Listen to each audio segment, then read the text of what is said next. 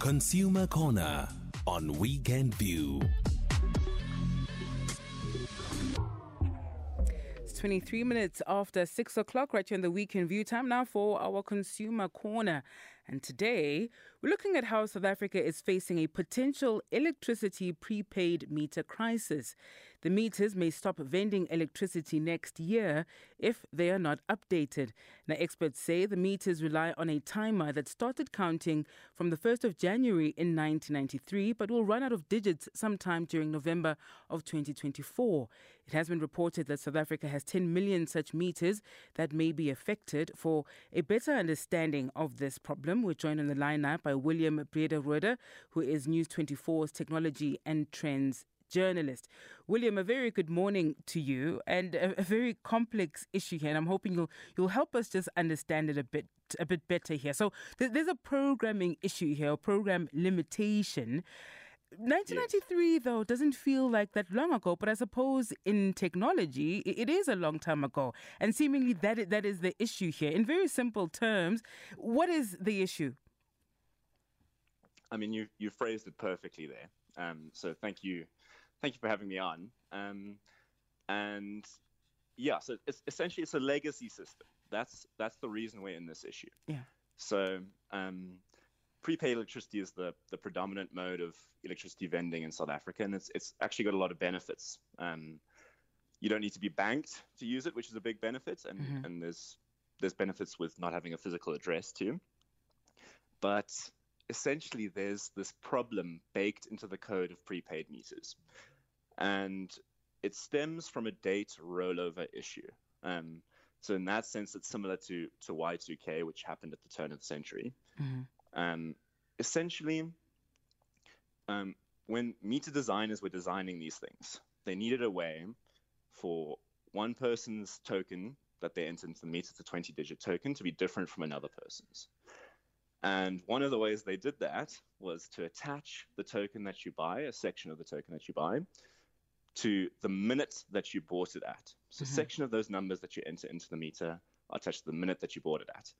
But because that number couldn't be too long so that people can still enter it into the meter, there was only so many minutes they could program in, right? And that just so happens they programmed enough minutes to get you to the 24th of November, 2024. And after that, unless these things are updated, which can happen, you're not going to be able to vend electricity. So yeah, we really need to update these things and update them before that date, not wait for that date to hit. And it isn't a straightforward issue of just, being able to update these things, remotely, and, you can continue using these devices. This has to, in fact, be updated manually. So either somebody comes to your house to update it, or you get on the phone with somebody to try and walk you through the process. But if you mess it up, you've messed it up for good. Essentially, yeah. So I mean, either task teams need to be sent to everybody's homes, which it works, but that's quite labor intensive, and that'll take a while.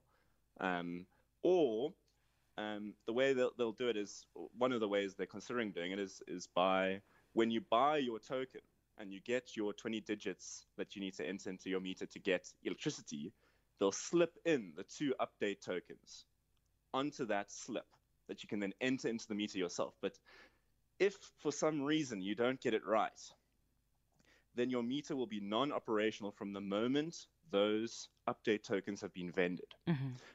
But the point to take home here is that it's actually easy to do the update. It shouldn't be that complicated. Municipalities and metros and Eskom just need to decide to start, and lots have, to their credit. But there's a whole bunch who haven't gotten their projects off the ground. I mean, Eskom are responsible for 6.6 million meters.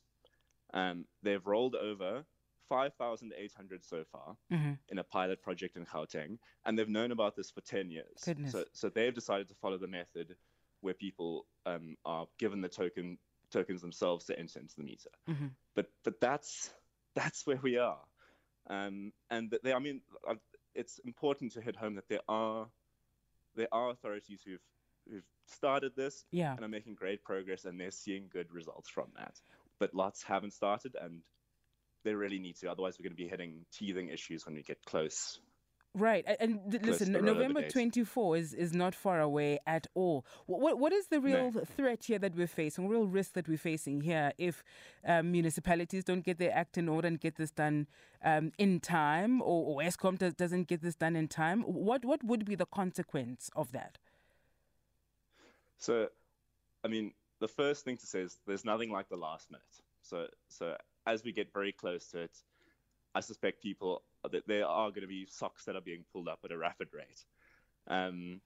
But essentially, let's say if there's an area which doesn't roll over its meters, the first thing is that as soon as users' credit runs out, they're not going to be able to load more electricity onto their meter. And it's not a drop dead situation, so they still will be able to update it after that date. Mm-hmm. But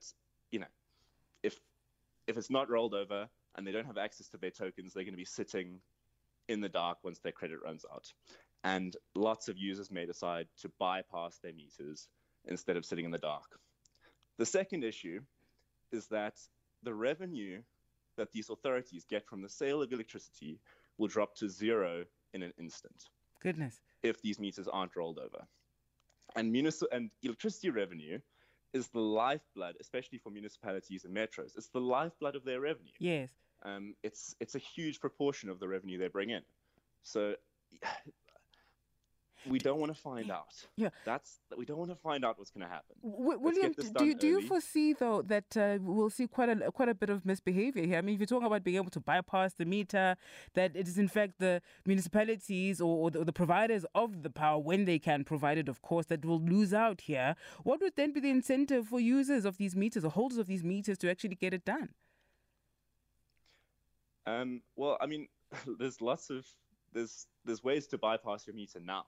There's lots of users who want to be compliant with the law, and there are stringent legal penalties to bypassing your meter. So lots of users want to be compliant with the law. Yeah. But I just suspect if authority has no plan of action, I don't really know what choice users will have when they get to that point. So yeah, there's not a wide range of choices you get if you don't have access to your tokens and you get that far. Sure. There's also the issue that there's not perhaps as much of a communication drive from these authorities as you would have liked to see. Yeah. And that's important. I mean, especially if you're going to get users having these 2 update tokens themselves that they must enter into their meter, they need to know what to do with them. You can't just hand out 2 tokens and hope that users get it right. I mean, you're going to have a huge amount of users who can't do it then. So there needs to be an awareness program that starts coming into effect soon. Very soon indeed. Listen, William, we have to speak about this again. I am completely out of time, but I think it's a story that we should not lose sight of. Thank you very much for joining us this morning to try and, of course, help us understand it and simplify it for us. William Brederode, News 24's technology and trends journalist, joining us there on the line. Certainly a story we must circle back to because of its importance and the impact that it's likely to have.